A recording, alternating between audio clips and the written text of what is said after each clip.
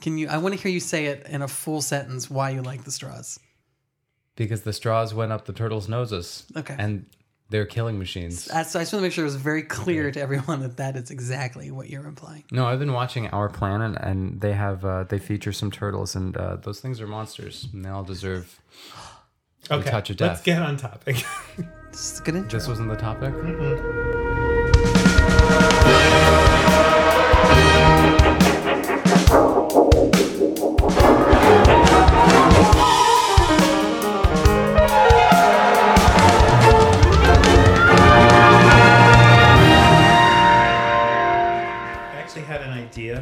Thinking about who's doing it right, who's doing it wrong, is if classical music based their efforts on the success of the war on drugs. And so instead of going after the root causes of people not being into classical music, we should have a war on the musically illiterate. The problem isn't the lack of knowledge, it's the people. So we should just find the ones who can't read music and put them away. If you clap in between movements 3 times, you're out and you're banned from every concert hall in the world. Your name goes on a list with the picture next to it. It's attached to your passport. Just imagine David Geffen Hall having a jail, having a jail that they take people to, and sir, excuse me, sir, come with me. We have a couple questions for you. We affectionately call it the pen. Yeah, no, like an actual prison that you sit in for the entire concert, and you're cavity searched, and they plant drugs on you. Okay, let's start. That was my intro. That was a good intro. I like that. This week's episode, we're asking who's doing it right and who's doing it wrong in classical music. Spoiler alert.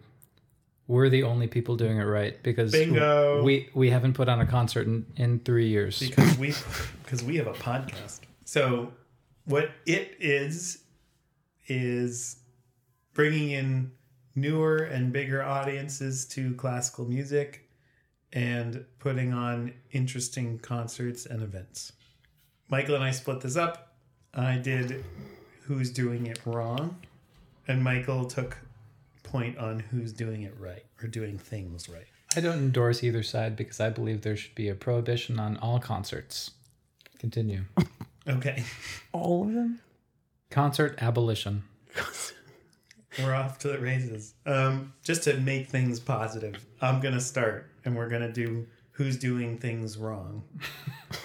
Affectionately known by Spencer as Who Are the Fucks. And then we're going to move on to Michael, who's going to give us who's doing things right. Who are the cool fucks? Who are the cool fucks? Who's cool as fuck? Like how people say, like, you're a cool fuck. Dude. Dude. Yeah, break that one out at your next mixer. You're a cool fuck, dude. Hey, girl. Hey, chick bro. You're a cool fuck. You're a cool fuck, dude. Let's get started. So I'm going to just go through each of these that I came up with in my research. Fuck number 1. Any Pops concert. Or rather, not any Pops concert orchestra. Any orchestra with a separate arm that is a Pops band. For example, Boston Symphony Orchestra and the Boston Pops are the same orchestra with a different name, and one of them wears white ties and one wears black ties. So what they're basically saying is we're going to segregate the audiences because some of these people are too dumb to like everything, and some of them are too snooty to like reorchestrated jazz or pop music or film scores or any of that stuff. So we're basically saying, or they're basically making a judgment call about who their audience is and what they can handle. I would agree with that.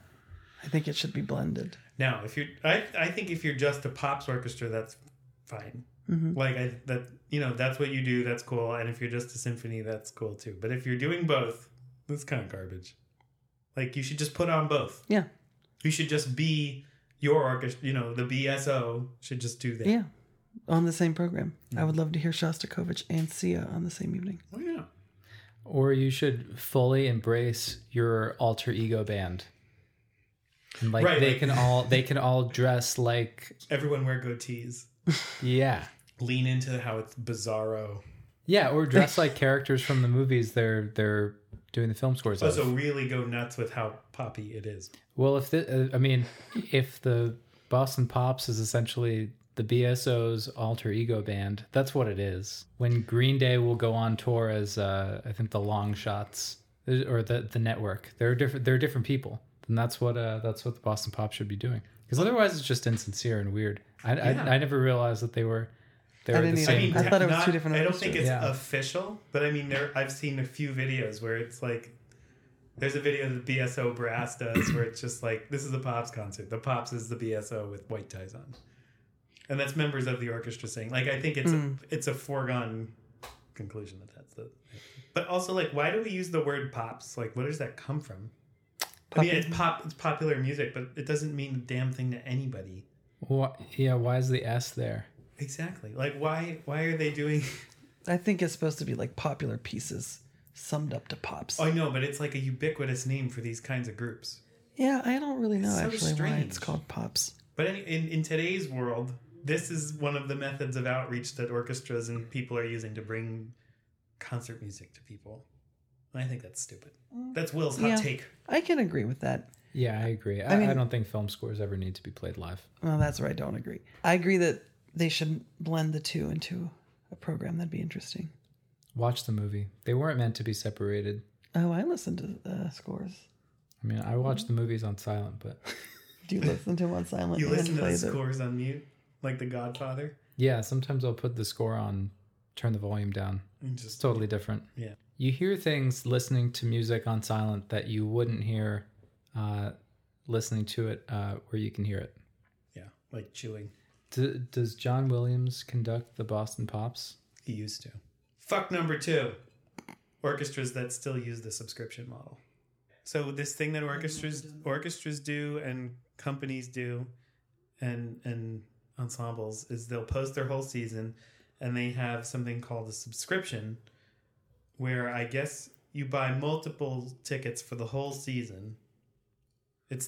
That's the thing. I don't really see what the benefit is for audiences at all. It's cheaper. Yeah, you get a cut rate. So they just get a season pass. Because I think you also get...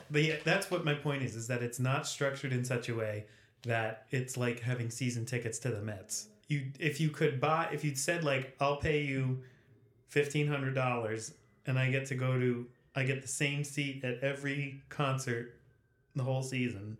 Great. That would be really cool. But it's not. A subscription is, or at least the way the New York Phil structures it, is 3 concerts, I think maybe or more or something like that. And then you get their somewhat discounted rate. But that's not the way that people plan their weekends anymore or buy tickets to things for performances anyway. Yeah, there's diehard. The reason that works for sports is there are diehard fans and there's always like something on the line that they'll miss out on.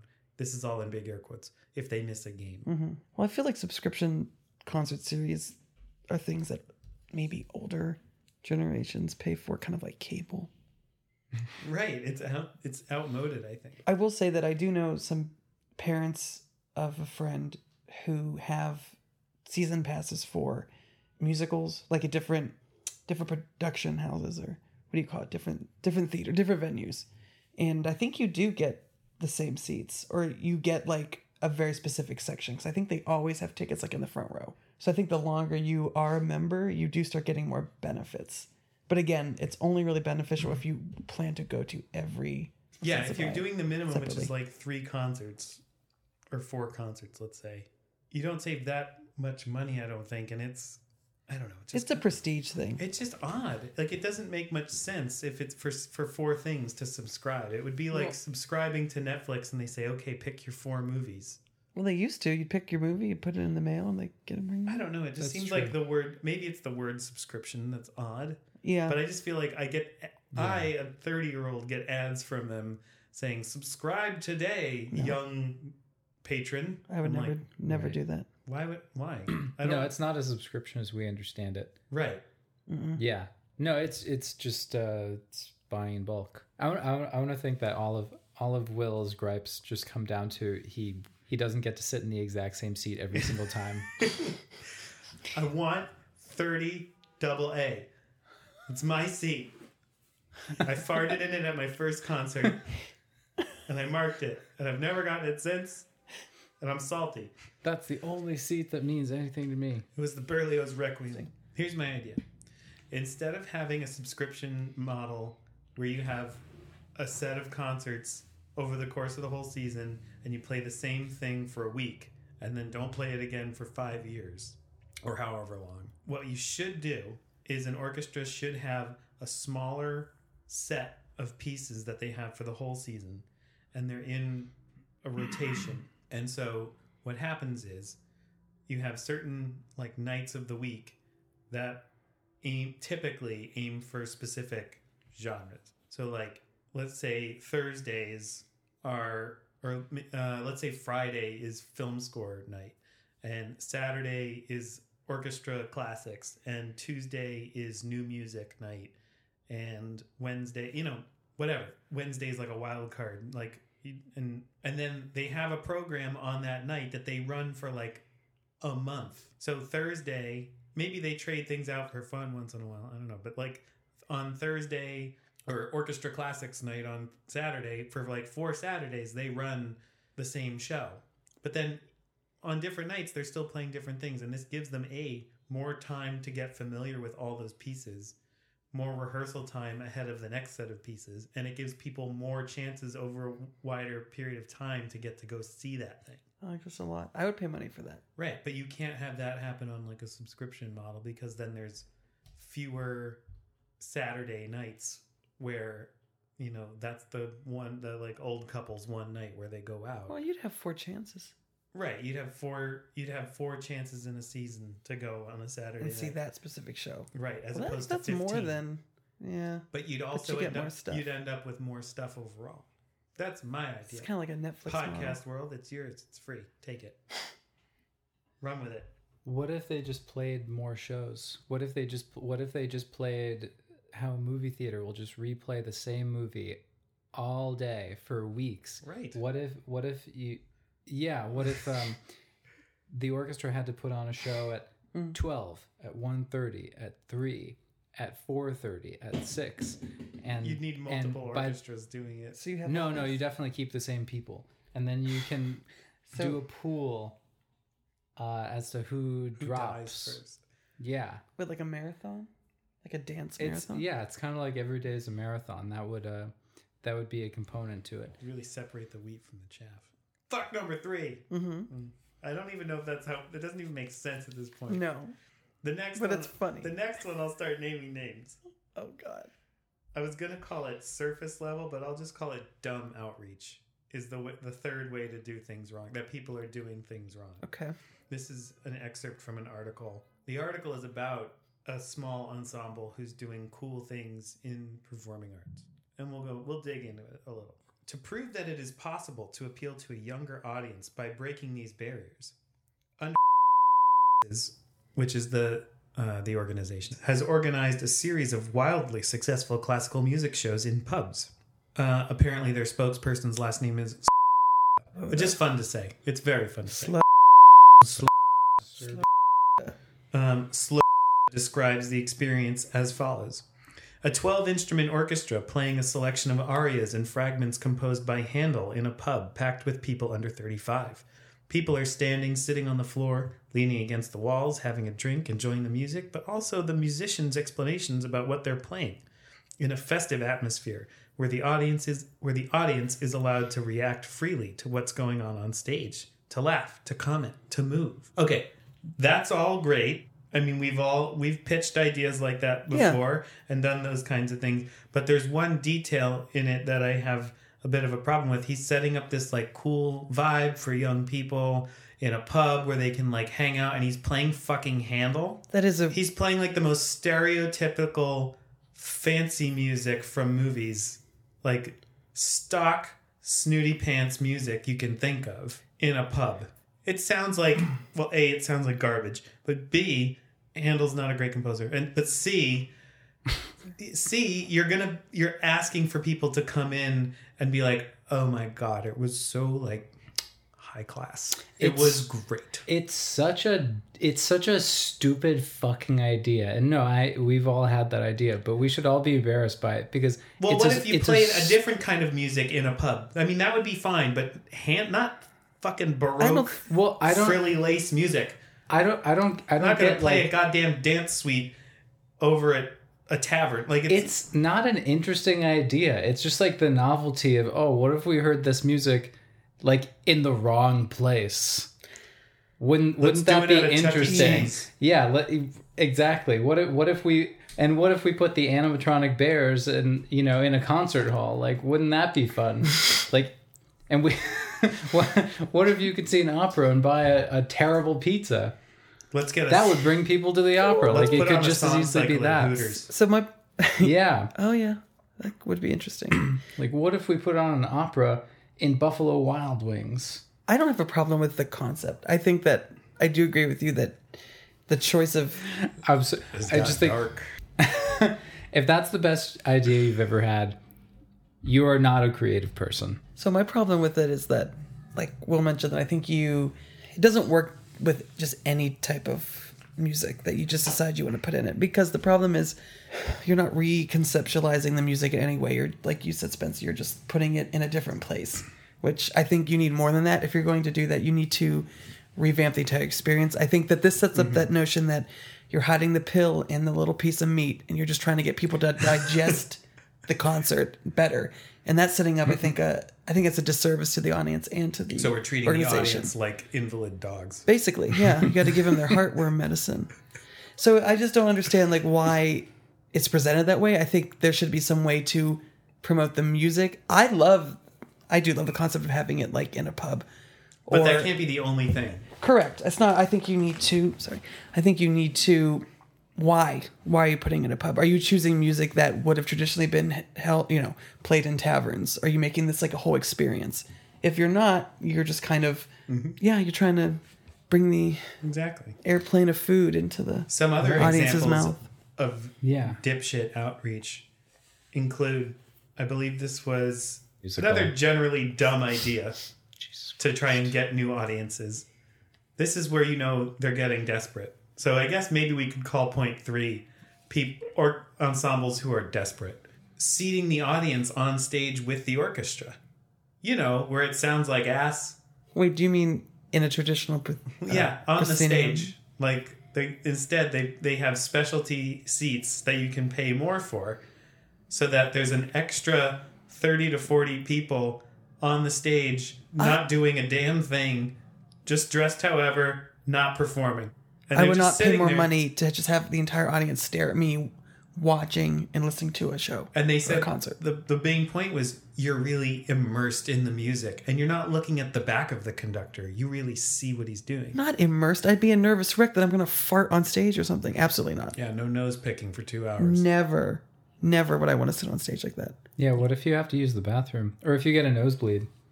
You just have to run off. Well, why is it a problem that you're seeing the back of the conductor? He needs to face the orchestra, or she needs to face the orchestra. Well, that was one of the points. They were like, oh yeah. And instead of seeing the back of the conductor, you see them at work. Well, I guess if you say it like it's a problem that anyone's ever been concerned about, I mean... Yeah, it's like that's the infomercial method. Like, I can't even think of... Don't you hate when your bananas come in that annoying peel?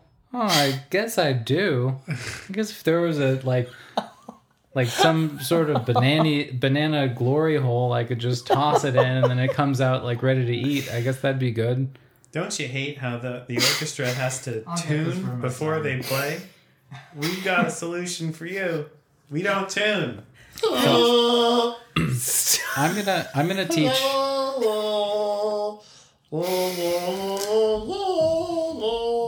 I'm going to teach a class at the new school called Reinventing the Orchestra, Rearranging Deck Chairs. Because that's funny. All of these ideas are... That's funny, Spencer.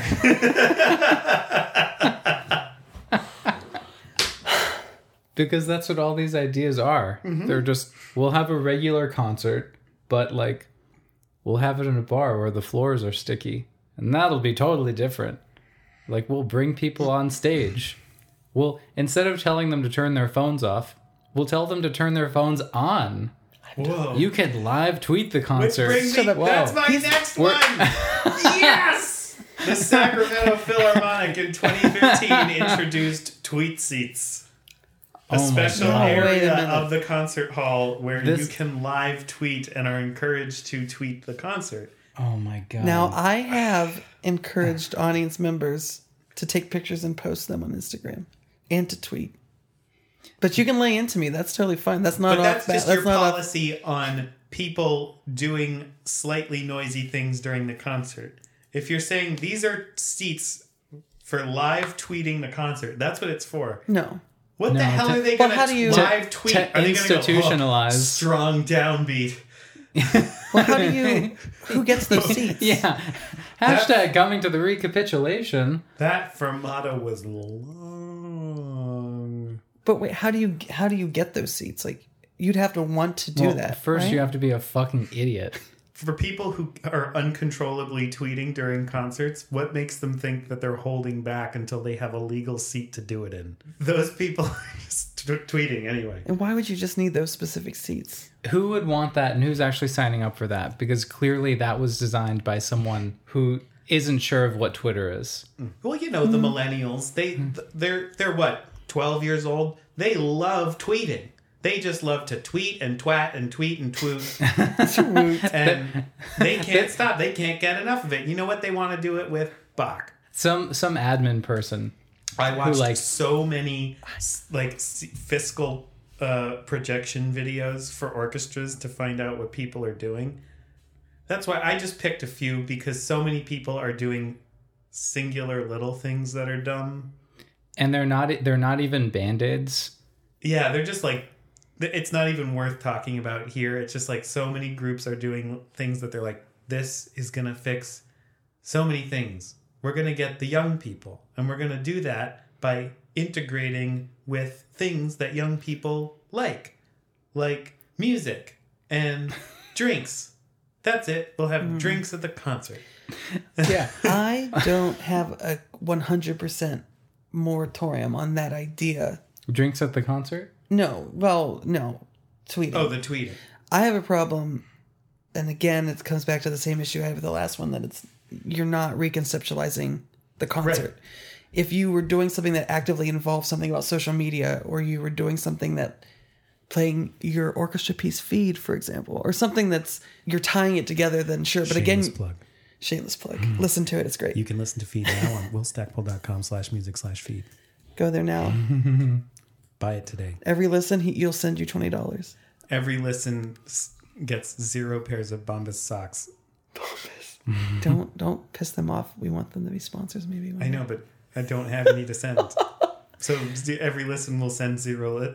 Bombas, send us socks. This is a good time to break and read some copy from Bombas Socks.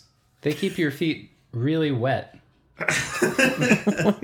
That is disgusting. Bombas. You can't eat them. Well, we just lost a sponsor. My copy for Casper mattresses is So- eerily similar. The last. So this category is just people who are trying to solve everything with one stupid fix. Which is all essentially the same fix. And now this is my last one, which isn't the same fix, but it's also possibly the dumbest, and it's the spot where I start naming names. Here we go. So the New York Phil, who, first of all, my home team, like, favorite orchestra, because it's like I treat it like rooting for a sports team. Stupid. But I love them, even though they could do much better. They got a new conductor whose name is Jaap van Zweden, sure. But however, what they did is when this happened, they decided the way that we're going to reach a bigger audience is by making it a big fucking deal. Not that they got a new conductor, but specifically that they got Jaap. And they launched this ad campaign that you might have seen on the subway if you live in New York, and there was also some internet ads and all kinds of stuff of this burly man, European man, roaming the streets of New York City, honestly looking quite lost, with his name in bubble text all around him that just said, like, yap, yap, yap, yap, yap, yap, yap, yap. Like, everybody's talking about him. Except the one obvious thing that they forgot is nobody's fucking talking about him because nobody really knows who he is outside of a small community in classical music. I didn't know who. So I don't even think I saw these ads. So these ads are him walking around the streets of New York in slow motion, kind of looking around the city, and then just his name all shooting across the screen, just his first name, all around him. And it's going yap, yap, yap, yap, yap, yap, yap, yap. So aside from it being the Muppet Martians, it's... Those are yips. Yeah. Yep, yep, yep. Yep, yep, yep, yep, yep, yep, yep, yep, yep, yep, yep, yep, yep, yep. But that's what I think every time I see it, I think of yep, yep, yep, yep, yep, yep, yep, yep, yep. And it just looks kind of ridiculous, and they made a huge deal about it, like he was a known figure. And he's just kind of... He wasn't. Maybe this is a dumb point. No, it's not a dumb point. I'm just wondering if that's like more of a like a marketing misstep. Like, who thought that was going to be good? That's what my point is. I guess it's like a good sign of what the adeptness of their marketing team. Because they're saying... They're basically banking the publicity of their season on whether or not this person's a recognized name or whether seeing his name will garner excitement from people. Because his name is weird. Yeah, because his name's weird. I didn't quite get what it's supposed to be. Like, but they didn't have that. They just had like this like ex-stormtrooper looking guy. Yeah. Wait, you've seen this ad? Yeah, I've seen the ads of him walking around the city. They look like what you do in college where you need some headshots. So you just you call the one person you think you've seen with like a nice camera, and then you just walk around Central Park and they take some pictures. You're like, man, why doesn't it look good? I thought I had a nice camera. I guess I'm ugly. Oh shit, I'm ugly. And then they paid him $2 million a year. And on top of that, what really makes it is if you know who Yap is, which is going to bring me into my actual next point, is it's basically like they were advertising more of the same for the next foreseeable future. Mm-hmm. Because it's an older white European male conducting the orchestra through the same shit. Have you seen Chef? Do you know the movie Chef with Jon Favreau? So he plays a chef, and he's a gourmet chef, and he's very well trained, and he has all these great ideas for his restaurant. And so Jon Favreau comes back from the argument with the owner to his crew. He's like defeated, and he goes, "Okay, guys, tonight we're gonna run the truffle risotto, lobster mac and cheese, egg. And we'll top it off with the lava cake." And he's like reading through like the most stereotypical like quasi fancy food menu because they've done it a million times. And New York Phil has gone from doing lots of new music and all kinds of cool stuff, and they're doing the same shit. What's supposed to be one of the, if not the best, one of the best orchestras in America. They're doing some short opener, concerto you've already heard a bunch of times, and a symphony. That's why I think they should run ads just like they could start attacking lesser cultural entities. Like, you think you're cultured because you saw Wicked, you fucking idiot. Like, what like, a tool.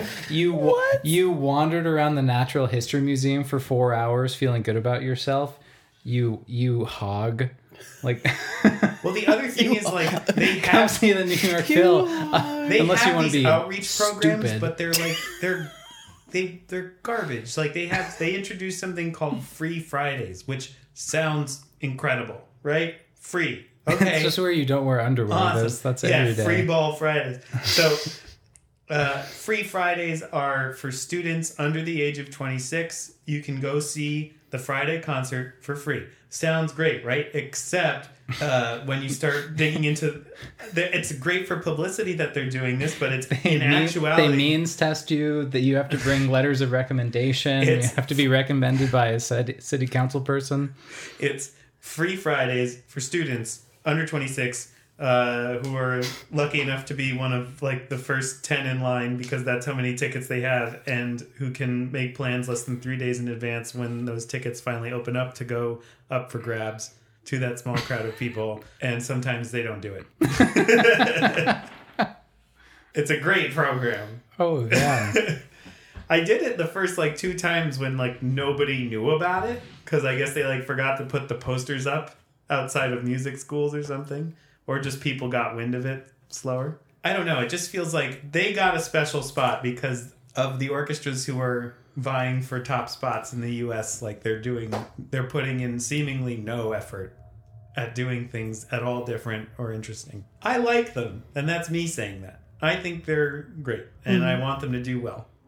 Okay, I rest my case. Let the emails flood in. I was just assigned with finding people I think did it wrong. This is to the listeners. I just did my best. I thought that was really Michael's going to take it away and win all of your hearts with who's doing it right. So as opposed to who are the fucks, who are these fine people? Okay, who's doing it right? Did it. So I approached mine kind of somewhat similarly to how you did, Will, but I focused on some of the qualities that I think exemplify who I think is doing it right. Should So you set specific standards. So you did this not at all in the same way that I did. No, I mean, well, how about I put it this way? You've touched on some of the things that I had on my list. Oh, okay. From the opposite side. You're saying, because this was done poorly, where I have these criteria as well. And do our points build on each other? I think they do. We didn't even play this. I know. So I thought again, this is completely subjective. There's way more qualities that would make a group successful, but these are the 5 that I picked that I thought were important. So I have community outreach, accessibility for new performers and composers, thoughtful programming, evolving concert formats, and diverse participants and styles. Do you agree with these qualities? Do you think these qualities are important or not? I don't fully agree with the first one, actually. I don't know that it should be community outreach. I think maybe, and I'm approaching this in like the most idealistic way possible. So like take what I'm going to say with a grain of salt. Mm-hmm. I think it should be maybe new audience outreach for sure. But I agree that part of the problem that we're facing has to do with people being introduced to classical music and concert music and opera and everything who aren't otherwise or at an earlier age. But I think, well, go ahead. We'll talk about it. No, that's a good point. This is a broad topic because it doesn't necessarily mean just like community service. So maybe audience is a better choice of words. So maybe audience/community. Sure. So some of these could be they overlap. Like for example, thoughtful programming and evolving concert formats are fairly overlapped. So is diverse participants and styles. I mean, this is by no means like an official ranking system of different organizations, but like, are you talking about like bringing in touring musicians of different styles, or do you mean like featuring players in the ensemble? I'm saying to explore different music from different cultures. I'm talking about... Oh, okay, gotcha. Yeah, gotcha. diversifying... I just didn't quite understand what you meant. Promoting music that may not be as performed as often in the Western, and I'm doing those air quotes too, format of concerts. Mm-hmm. So an example of a group that I think that's doing well on it that encompasses a few of these is Terroir New Music. Are they like, do they serve wine? Yeah. It's the description of the soil, topography, and climate that a like wine tastes French. I had a really dumb realization like 2 weeks ago that vineyard is just vineyard. It was the same kind of realization where like 3 months ago I realized that Rand Paul was named after Ayn Rand. Oh my God. Is that true? You didn't know that? No, but it makes total sense. That's a real thing? Yeah. I didn't put that together. Oh, that's so gross. So it's called Grape Time Ensemble. What do they do? It's an ensemble where each of the performers just performs while stomping grapes for the wine. Is that for real? No. So Terroir New Music, I think this kind of falls under the evolving concert formats because their whole way they engage with the audience, which kind of goes back to the other point, is that they pair a menu with the program. So whenever you go to a concert, you're actually going to a dining experience with... Oh, I've heard of this. It's very, very cool. I would love to go to one of these concerts. It's in Tampa, and they will pair like a piece to a type of chefs, music. Right? I believe they do. Or they have someone that... That's a cool idea, though. I like it because, again, it's... You're synthesizing the experience. You're saying that this thing that we're adding is remarking on the music. Exactly. Yeah. And it's not pandering because the entire experience is going to hear the music while eating the food that's paired with it. You're not just saying, come listen to this concert and we're going to, give you liquor hot dogs. You up first. Hot dogs and liquor. I would do That's what's going to be at my wedding reception. I will be there. I'm not married. I don't have anyone. Thanks for reminding me of my lonely existence. You have a megaphone to the masses that you can tell them that you're... I'm looking for a boyfriend. Email loudboxnyc@gmail.com. You heard him, ladies. Call us up. If you're looking to date Michael, you can email Will at loudboxnyc.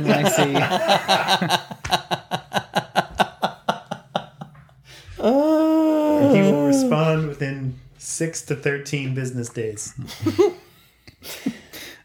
6 to 13. All sexual inquiries go to Will. Oh yeah, do send pics though. Anyway, so that's an ensemble that I think is. I think that you're right. That's a really cool idea, and it's like it's adding to the performance in a constructive way. I mean, I think what a lot of these organizations are worried about is that the music isn't going to carry the entirety of the show, which is silly. It's like there's no other genre where of performing arts anyway, where we say the one element has to be not only the focus, but the only thing that you're allowed to sense at the time. You could have that. I think that here's the thing. If you want the music to be the sole focus, that is where you probably would be doing a more traditional format for a concert, because you're making that the primary focus. If you are incorporating food and music, though the primary goal is to present the new music, you're adding a new element that has some type of secondary importance, and it is combined well with the primary importance of the event. I think the example of having the handle at a bar doesn't really heighten the musical experience, and the musical experience doesn't really heighten the drinking experience. They kind of work if you like to drink and listen to music, which a lot of people do. I love to do that. You already have to love Handel and Lagunitas. Yeah, there's no connection other than trying to entice people to go to listen to Handel by putting it in a bar. It'd be people, like you said, it'll probably drive people away from the bar. And if you don't understand classical music, it's weird. He's not a good composer. I mean, he's good, but he's not good. I should have put Handel on the list last season. The second organization I thought was doing it right, and I wonder if you've heard it, because this is the New York-based one. The home team. The Exploring the Metropolis Con Ed residencies. Oh yeah, the Con Ed residence. Oh, I have heard of it. Exploring the Metropolis Workspace Solutions for NYC's Performing Arts Communities. This is less musical ensemble and more music organization, where they're not programming concerts. They are a resource for composers, and I think they also have one for choreographers, where you apply and you basically get to work in a dedicated workspace somewhere in the city for free. But part of it is that you also have to partner with another organization. A lot of them, it's a school or some type of like youth organization, and present a program around that organization. So I know sometimes there's youth choirs, and whoever gets that specific residency will write a piece and work with the choir and put on some type of program. So it's basically ways to outreach to different areas of the city, but you're actively getting the composers involved with the groups. No, that's great. They're helping both the music creators and the audiences with the same opportunity. Yeah. Yeah. And it's not just, buying tickets for a group to come in and watch a concert at the film. I mean, that's great, but that's not really as direct engagement as having a specific composer be in pretty much like a mini residency. What's that? No, it's actually, it goes on for about a year. So I think I think they give you the space to do with what you will. And you just have this is one of the projects that you're supposed to work on while you're... Yes. Right. And it's a very accessible application process. I think that it hits the points of accessibility for new performers and composers, as well as community outreach. Yeah, so you do some charity in exchange for the residency. That's a great scam. Yeah, that boils down to that. Do you want to take this down? What? No, go for it. No, I think it's great. I can't tell if he's being sarcastic or not. I can't tell either. So, the last one, and I have to full disclosure, maybe a little biased, because this is an ensemble that I had that I had done a festival with for their summer program that they do. But the upside is it gave us all like a very more in-depth view of what the group does. So it's the Fifth House Ensemble. Oh. And you probably might have heard me talk about this here and there. If you don't know, they're based in Chicago, but they do things all over. So this one hit a bunch of points. I think it actually might have hit every of the 5 points for me. Which were what again? Community/audience outreach, accessibility for new performers and composers, thoughtful programming, which really could be combined with evolving concert formats, and then diverse participants and styles. In terms of the community outreach/audience outreach, part of their mission is to engage younger audience members. While this isn't something that's new, groups do this quite frequently, but they do go and have residencies as the ensemble in like elementary schools. We'll do a whole program that is catered to that age group. I haven't been there for one of the residencies, but I was there for the summer program where we got to go with them to a school, and it involved the students getting to actually come and have like hands-on time, like with the instruments. They did a really amazing exercise where the students could draw, because these are younger kids. They could draw what they wanted the music to sound like, and the performers would interpret it. But it was kind of showing, it was graphic score notation, but it was amazing to see that you got an instant connection between what you're writing and what they're performing. Even though it's subjective, you're interpreting it, but it doesn't have that barrier of not knowing how to do music notation. So you can't write something for a performer. And I thought that the students went wild over this. They couldn't believe that what they were hearing was something that they wrote. They do very, very diverse and unique concert formats. But again, why I like it is it's not pandery. It's always very well thought out. There's one that they did, and I never got to make to this, but they talked about it, and it's called Black Violet. And what it is they partnered with a graphic novelist, and the entire event was the graphic novel projected with the score for the graphic novel. They also had like a brewing company come out with a type of drink specifically for the event. I don't remember what the name of the beer was called. Wow. And that was a part of the event. So they're very good about tying everything together and making just a very unique type of concert.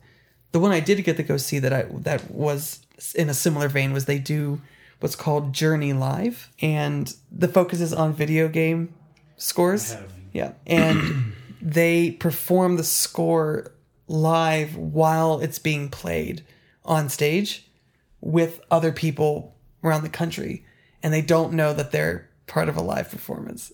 And because in Journey, I never played it, but you randomly meet up with other people that are playing elsewhere. So this is happening on the screen, and I just thought it was kind of incredible. The people playing at home had no idea that they were just, on screen at a random New York venue concert. It was dynamic, meaning the score was following what was happening in the action. So they actually had to be, you had to be very present as the performers. You were playing along something actually happening live. That's very cool. What is Journey? It's a computer game. Oh, so the people playing weren't playing an instrument. They were playing the game. Right. And they weren't there. No, they were. So there was like one was there, but the other people. Yeah, there's a few people on stage. Then you had the ensemble, and the ensemble is basically being cued by the director, who knows what parts of the score are happening while they're playing. But it was done so well that you would forget that the score was being played live, because they were able to switch and kind of adapt to the actual playing of the game on stage. That to me fell under another example of just creative programming. Whether or not you enjoy video game music or not. I have an idea. We put on a concert where we play some game on Xbox Live, and we have a live band and a list of songs, and we can request and skip tracks like we were actually playing music on Spotify. So you could say nope. Yeah, we can just next, and then they start playing next. That's also kind of in the style of the MTV series Next, where you would have a date come off a bus and you could just say next. Yeah. It was like original swiping, and it was brutal. Tinder It Live. was so terrible, but it was so fun to watch. But it was terrible. You'd have someone just walk off the bus and not even say anything, and they'd be like, next. I would have cried. Yeah. I would have went back on that bus and just sobbed in the bathroom. The real-time destruction of self-esteem. They're doing it right. That'd be a good ending. That would be a really good ending.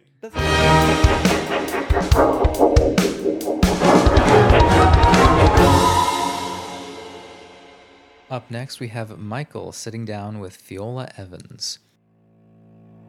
Fjóla is a Canadian-Icelandic composer and cellist. She's been featured on the Mata Festival, Ung Nordisk Musik, and the Sonic Festival. Michael and Fjóla have a great conversation drilling down on really everything in the new music orbit. They cover a lot of ground, and she goes into a lot of detail about the piece you're going to hear at the end of the episode, so stick around for that. So without further ado, we give you Fjóla Evans. Hi, Fjóla. Hey, how are you?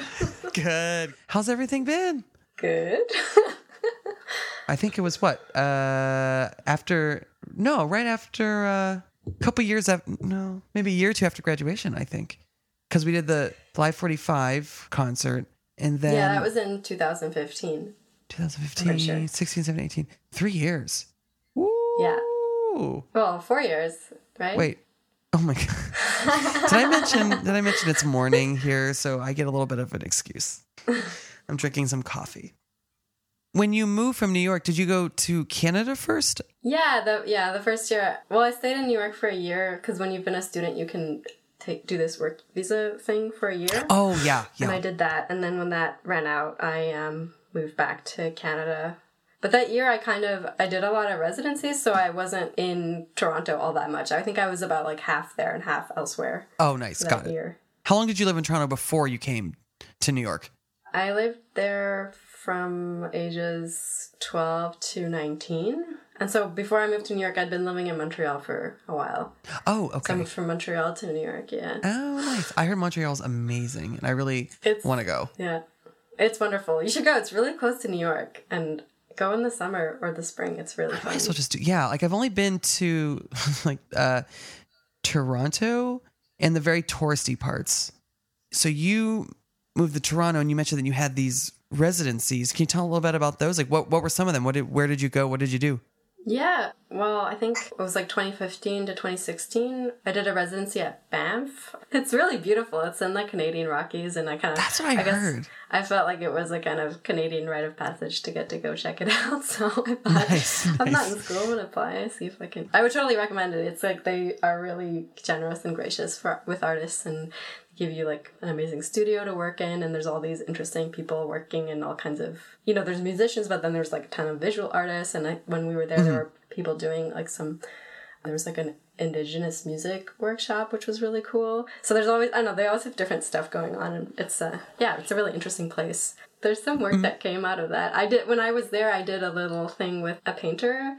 We did kind of like a performance where I played some cello stuff, and she did like where she was painting on those pieces of clear plastic. So she did this thing where she was making a painting and kind of erasing it again and again while I played. It was really cool. So I don't know, so it was stuff like that. And I'm sure there's probably been some other longer term collaborations that I maybe don't know about. Yeah, it was definitely a good time.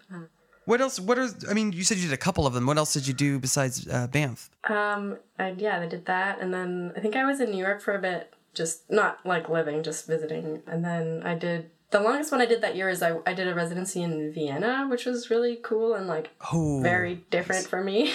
That was like for 2.5 months. And then I did one in Nebraska. You got a pretty wide spectrum then of the United States, going with New York to Nebraska. I think you covered a lot there. It was cool. I enjoyed it. I hear it's supposed to be beautiful out there. Where else have you been? I mean, you've been to New York, Nebraska. Have you gotten to travel any other states? I've been to California a little bit in the past few years. I went on like a road trip with my parents when I was a teenager. So like I've been to like DC and Virginia. I think, then I did a workshop that was in Toronto.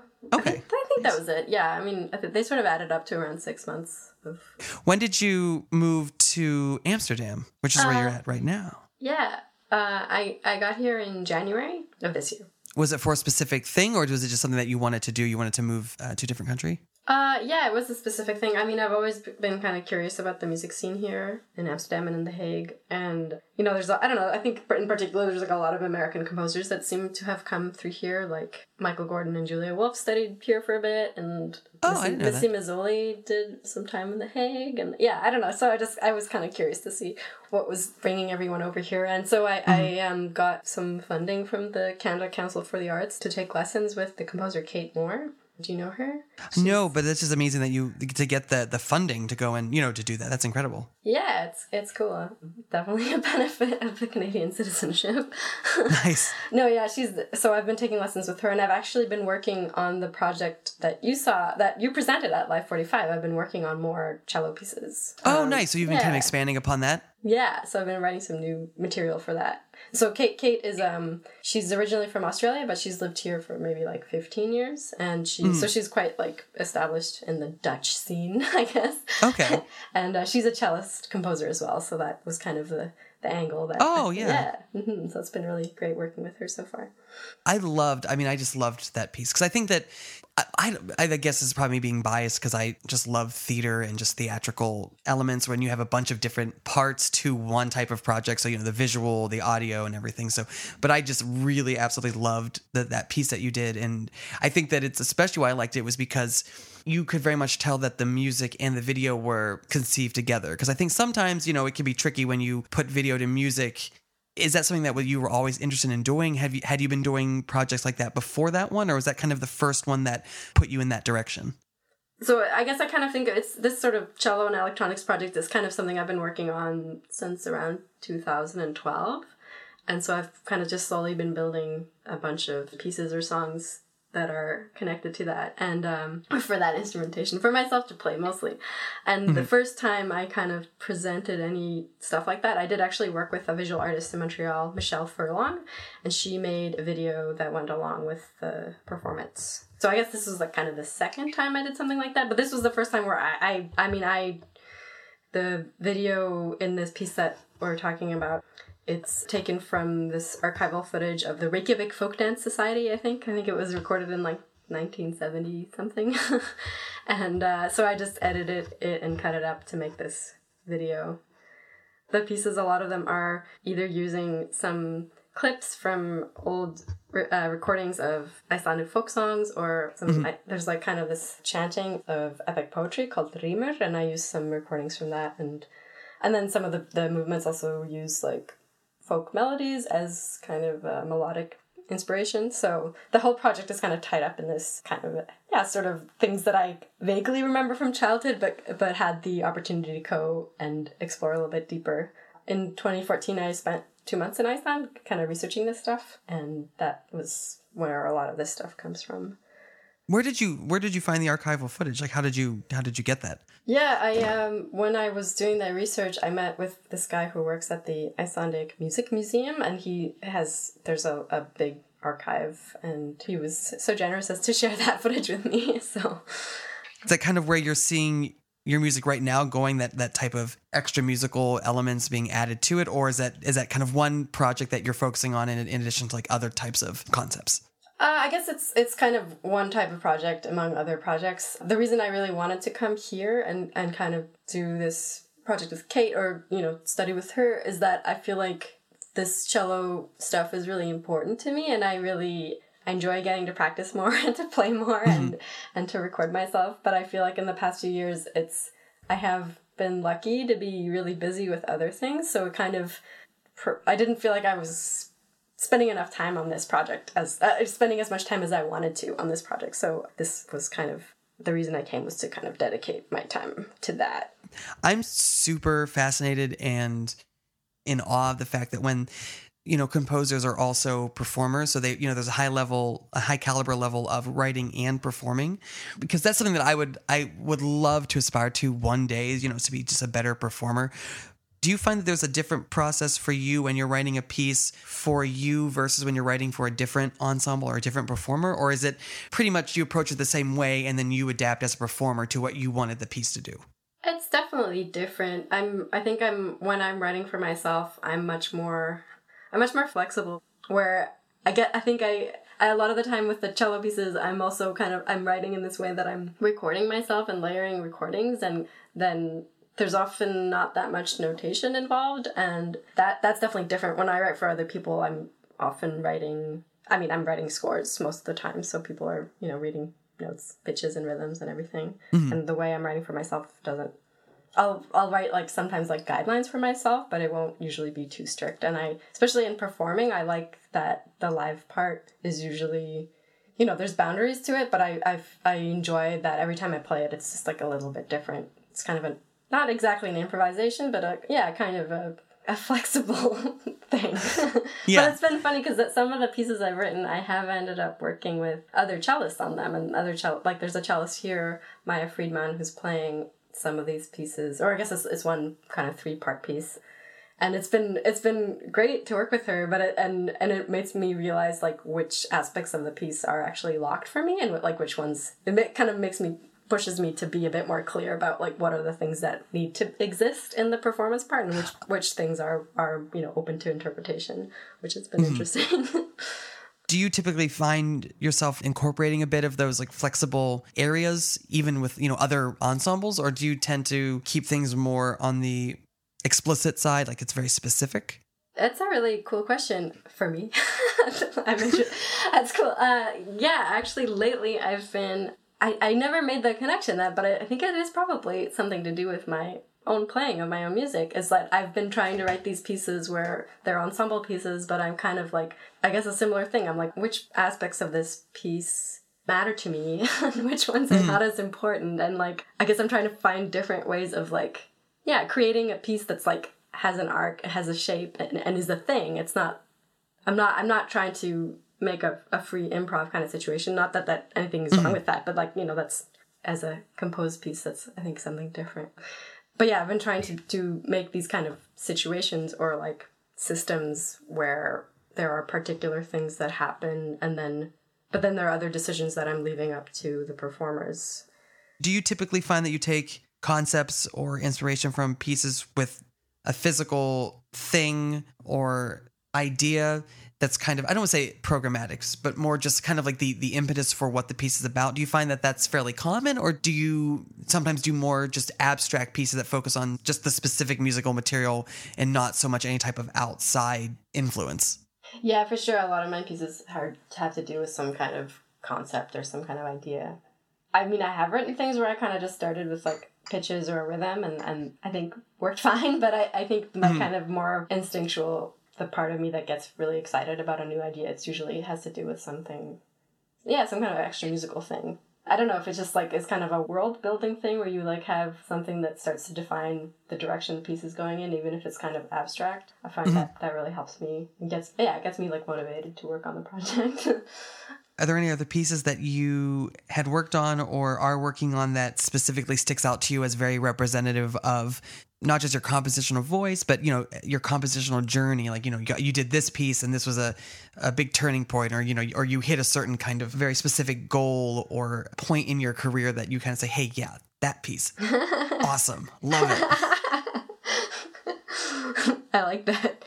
Yeah, well, I mean, I guess the sort of connected to what we were talking about before with the kind of performing more flexibly or the sort of sort of more loose guidelines in terms of like what I'm trying to communicate through the score. A piece that I'm quite happy with how it turned out is this piece called Eroding, and it's for 6 instruments and like a chamber ensemble. And that piece, basically there's I think 12 sections and there's 6 different types of material, and like everyone has different material at different times, and there's no full score. Every player just repeats each cell as much as they want and at whatever speed they want. So it's like the sort of linear progression is always the same. Like it always goes from A to B to C to D or whatever, but like the way it lines up with the other players is going to be different each time. So it kind of the sound, like to mimic the process of erosion. And I'm particularly thinking of like a specific place where there's like a glacial river that's been carving a bit deep groove, like a deep canyon in a rock in Iceland. And so this river called Kvitá. So yeah, basically it starts like really full and like really loud and kind of thorny, and then over time it starts to become more and more sparse, and kind of you start to hear more interplay between the different melodies, but you start to also realize that those sounds none of them are new. Like all the sound that you hear in the first 10 seconds and then the sound that you hear at the end, like it's all the same. It's all the same material. Oh. So kind of, I like that idea. The sort of, I'm happy with how that kind of, it mirrors the idea of the physical process in a way that I'm quite happy with. Well, I think you've already kind of covered this. You played cello before you started composing, correct? Yeah. I started playing cello when I was 9, and I did my undergrad in cello performance. Okay.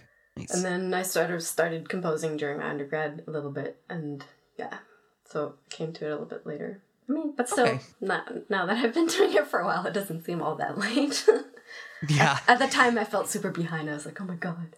When I moved to New York, I was like, I'm so behind. Everyone's like 22 or whatever. Well, no, it's interesting that you say that, because like we were just having a conversation the other night about this, and we were asking, when did each of us, the three, me, Will, and Spencer, all get into composing? And it was surprising, because I feel like both Will and I started into like studying composition academically in our 20s, like 20, 21. Because I thought the same thing when I started grad school. I'm like, oh my God, all these people have got undergrads in composition. They've been writing for years. I've just kind of been doing it for the last like couple years, and I felt the same way. But I feel like this kind of seems more common now in contemporary music than ever. That there's this duality between your performance or your other interest that might springboard you into composition, and then it somehow incorporates both, which I think might be a reason why there's such a vast diversity of new music. Mm. One thing we talk about a lot in the show is the new music scene, and where we see are excited about certain things going, and where there are some things that are still clinging on from the past that kind of just need to go away. So like, this is kind of a broad question, so feel free to take this or answer this, in any way that you want. But are there certain things about new music that you find extremely exciting, or where you are excited to see that it's moving towards? Well, I mean, there's certainly, comparing to like older generations, it does seem like there's much more of an acceptance of the fact that we have like a really broad pool of influence. Like, it seems to be totally acceptable to be presenting yourself as like, or participating in music life as like a composer, and like have your primary influence be like screamo bands or something like that. Which I think is amazing and like great, and just there's this acceptance that you have a broad range of influences, which I think is, I find that exciting. Yeah, I'd love to see kind of more maybe interfacing between different art forms. I know there are people who are definitely doing that, but I find that really exciting, and I'd love to see more of that. New music is so much more varied than it was when you were writing, and I say quote, new music, when it was older music, like in the classical romantic. There was definitely vast differences between composers, but you see a fairly common and consistent set of qualities with older music. And then when you get to new music, and I'm talking, even way past like atonality and, serialism, because that was all still pretty close in concept. I feel like today's music is going to be so hard to classify and pin down. I think it's probably going to be described as being so radically eclectic, and I agree. I think that's an amazing thing, because there seems to be this convergence of what would be considered classical music, and I'm making air quotes, but no one can see because this is audio, but I'm doing it. And I guess I want to say more commonly popular genres are melding with what we would consider contemporary classical, and I think that's amazing, because I'll hear these full concept albums by different bands that are very structured like a full, almost like classical new music piece. And I just love that line is getting blurred so much.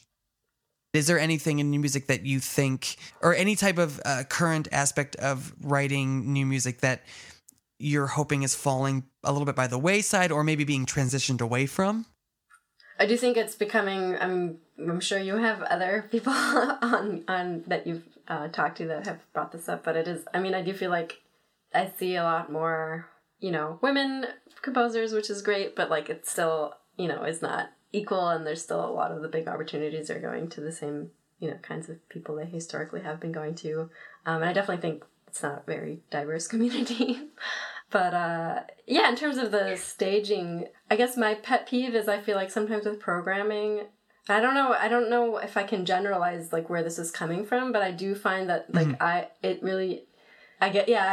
when I feel like programming is kind of lazy or hasn't been considered, that kind of irks me. I feel like there's a lot of, sometimes people are like, oh, this stuff is all new, but that's like as far as that's why all these pieces are on a concert together. Like there's nothing else connecting them, or there's no other thread or overall presentation. And I think that I find that kind of frustrating, and to take that further, because I've been sometimes in situations where, like, I don't know that new music should always be put with classical music. Like, I don't really think those audiences are that similar. And I've definitely been in situations, like, where my music has been on a, like a recital of chamber music, and where my piece is the only new piece. And, like, that's, I mean, it's really fun to get to work with those players, and they're amazing. And, like, and I think often I do end up meeting some people who normally wouldn't check my music out, but it is, I don't know if it's always the right thing. It's not like, it's a thing where you're like, I don't think we need to be trying to convince people who love Brahms that they should also love listening to our music. That is such a great point. You make such a great point about that. I mean, I think we kind of, in one of our episodes, in one of our discussions, I think someone had brought this up and we touched on it a little bit, but it is very definitely not true. My idea. I can't remember who I'm stealing it from. No, it's your idea. No one knows. No. You can say. No, but I think that's a really poignant point, because it is kind of related to what you're saying about the programming. Something that we do talk about, we touch on from time to time on the show, is that sometimes, even when it's well-intentioned, that new music gets treated a little bit like a novelty in some aspects. Right. So the fact, like what you're just saying, because it's new music and it's getting programmed, I mean, that's great that it's getting played and it should get played, but when it's kind of more of nothing more than the surface level of, oh, well, it's a new music piece, it's kind of being treated as, yeah, we'll throw it on this classical concert with everything else that is the meat of the program, and then the show that we're being, progressive, we're going to add on a new piece of music. So it's a double-edged sword, because I feel like it's great that it's getting the opportunities to be heard, but I do agree with you completely that I think that the programming is not always very thought out, or it's not treated with the same delicacy as programming a series of older or more classical pieces. So I think that's a very good point you're making. And I think there are definitely ways of integrating those two. There's a way to include a contemporary piece on a classical program. I guess I just do get frustrated, because sometimes I feel like it lacks some creativity. And then, because people put so much work into preparing the concert and everything, like it's a ton of work to present something. And I think that's something that I think should get a lot of attention and should get a lot of thought put into, and especially when you mentioned, I think you brought up a good point about having the audience perception play a factor into it. So, it is good to have new music exposed to audiences as much as possible, but I think your point about the way it's being presented could be done maybe a little bit better. So in terms of, if you have an audience that the whole program is maybe one type of thing, and the connection that you make with the new music in it, like you said, it could be done, but if you're not framing it in a way that the audience is maybe able to grasp, they may just be thinking, oh, well, I'm listening to these classical pieces, and then the other things are just kind of there as, interspersed between it, but they're not like really perceiving the whole evening as one set of music, possibly. I'm also curious about, like, same thing, there are people definitely working on this, but like more attention paid to like the presentation of, I don't know, like a little bit maybe more staging, or just like maybe like a kind of a different etiquette in terms of performance. I don't know. I'm curious about it. I think that's really interesting, and I feel like there's a kind of, in some more traditional worlds, there's a kind of just acceptance that this is set in stone, just like the way we run a concert. Like, we get up on stage, we bow, people clap, it's like, that's something that I'm curious about personally as well. Not everything has to be like a totally innovative, crazy, groundbreaking thing, but I don't know, there's this festival in Hudson called Drone Fest, 24-hour Drone. That's really interesting to me. It's kind of like, they did one in Winnipeg that I got to play at, and then it's just people play for 12 hours and just sets kind of overlap, and people, the drone keeps going for 12 hours and people nap. Oh, seriously? And that's, I mean, not that is like the ultimate concert experience, and every concert should be like that, but I think that kind of the vibe matches the kind of music, and I think it sort of, it creates a type of attention, like the environment creates a kind of attention, allows you to pay attention to the music in a way I think suits that kind of music to sort of like drift in and out. And so, but then, I mean, then there are, ways of paying attention that, like, there's music that should be, like, really, you should be, like, super focused, and you need to just, like, be in an environment where you can't, like, be distracted by anything else, and, like, that, I don't know, I think that's a cool experience, too. I guess maybe what I'm hoping for is, like, I feel like maybe the theater and dance world is maybe a little bit more aware of this than the music world, if that's going to be a generalization that I'm going to make. And maybe I'm just hoping, I'm curious about bringing that kind of focus too. That seems tied into with your programming comment in a way, in that maybe more thought going into the way that the concert and music is presented, not just a blanket form, but maybe it's adapting to what the music is. Similarly, like the programming could be useful. Yeah. So maybe maybe those are actually, super related. To touch a little bit back on cello performance, do you also do a lot of performing outside of writing, in terms of not just your own music, but performing other people's music or performing in different ensembles? Not so much these days. I mean, certainly when I was younger, I was doing that, and I sometimes play pieces that, like, friends of mine have written, but recently I'm not really doing that so much the past couple of years. I've done, like after I played cello for this kind of pop singer, Lydia Ainsworth, and I, like, toured with her a bit after I was in New York. I also played sometimes with this group called Bing and Ruth, which was really fun. But I guess the past few years, because I've been busier writing, and so not really playing as much. And also just, the kind of, I draw back in being a little bit itinerant is that you kind of don't build those kind of relationships in the same way. Like, you can't be like someone's cellist if you're never in town. Do a FaceTime. Right. Did you teach before, or are you currently teaching? Well, when I was at Yale, I taught composition to undergrad students, and I've taught cello a little bit, but that was more I had some cello students when I lived in Montreal, but that seems like a long time ago. But yeah, I do some teaching sometimes. No, wait, so that's right, you say at Yale after NYU. What did you, that's amazing. Can you talk about that a little bit? I mean, like, was it another master's in composition? Yeah. How was that? What was the biggest difference between, like, your experience studying at NYU and then going to Yale? Like, was it radically different, or did you find it to be, somewhat similar in terms of what the goal of the program was? Yeah, I think a thing I like about studying composition is every time you work with a different musician or a different composer, I feel like the experience is kind of different. So it's like, I studied with Julie at NYU, and then I studied with a bunch of people at Yale, and, like, each one of them, like, I spent, like, a semester with a different teacher, so, each semester felt quite different in terms of that. So that's really cool. Yeah, probably the biggest difference, I think, is that the School of Music at Yale is, like, it's kind of like a conservatory. Like, there's, like, a really intense performance program, and, like, people are really, you're taking your classes with all these other performers, with all the performers, and I think NYU was a little bit more, you felt like you were more part of, maybe the composers felt a little bit more separate at NYU, I don't know, maybe it's just because of, like, the physical geography. I felt like when I was at NYU, my life had more to do with the music that was happening in the city, and not always with the stuff that was happening in the school. And I feel like at Yale, partially because of its location, more of the musical life is kind of connected to academic stuff, or, like, the things that are happening in the school. Did you also do any type of cello, like studying cello performance or anymore? Or is it more, were you just continuing to play, and when you were there, did you focus on that aspect as well, like writing for yourself when you were at Yale? I meant to, but honestly, that's part of the reason I'm doing this now, is because I basically didn't have time to do that. So I didn't, did I end up writing any pieces for I think I wrote one when I was there. I wrote one piece for cello, but I didn't take lessons or anything like that. On cello. I did take jazz piano lessons for a semester. Oh, nice. How was that? That's awesome. I was really bad at it. It was fun, though. I'm sure that sounds fun. Do you play piano?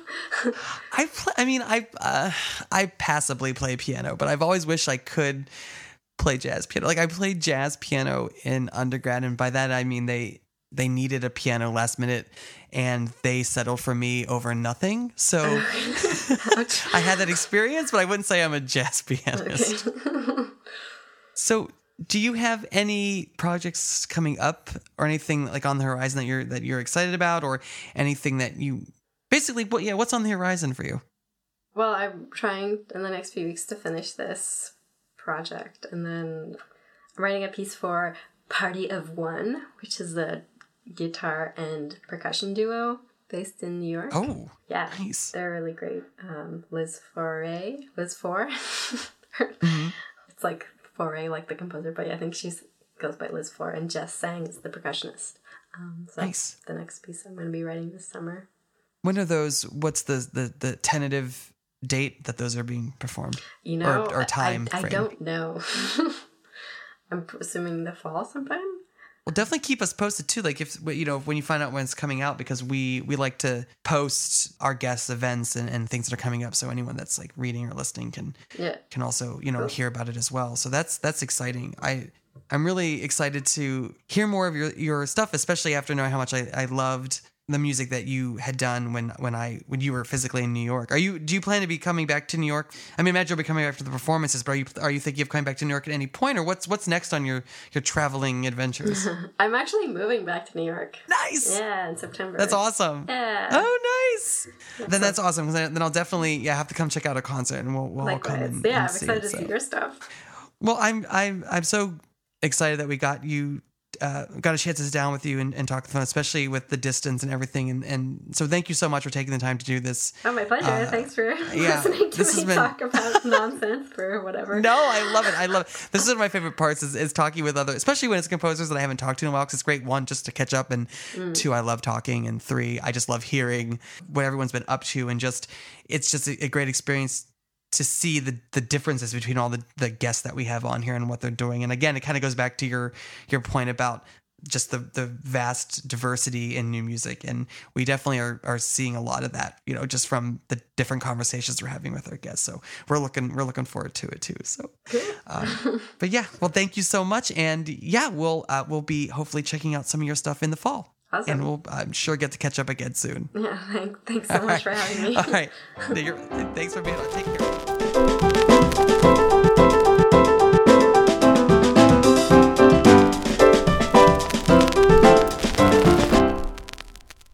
Fjóla, that was great. Thank you so much for coming on. You are welcome back anytime. If you're interested in more of her work, you can go to fiolaevans.com. As for Adagio for Things, please don't forget to rate and review us on iTunes, Stitcher, or wherever you get your podcasts.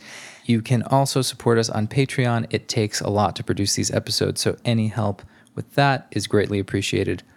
All right, with that all being said, we give you Eroding by Fjóla Evans.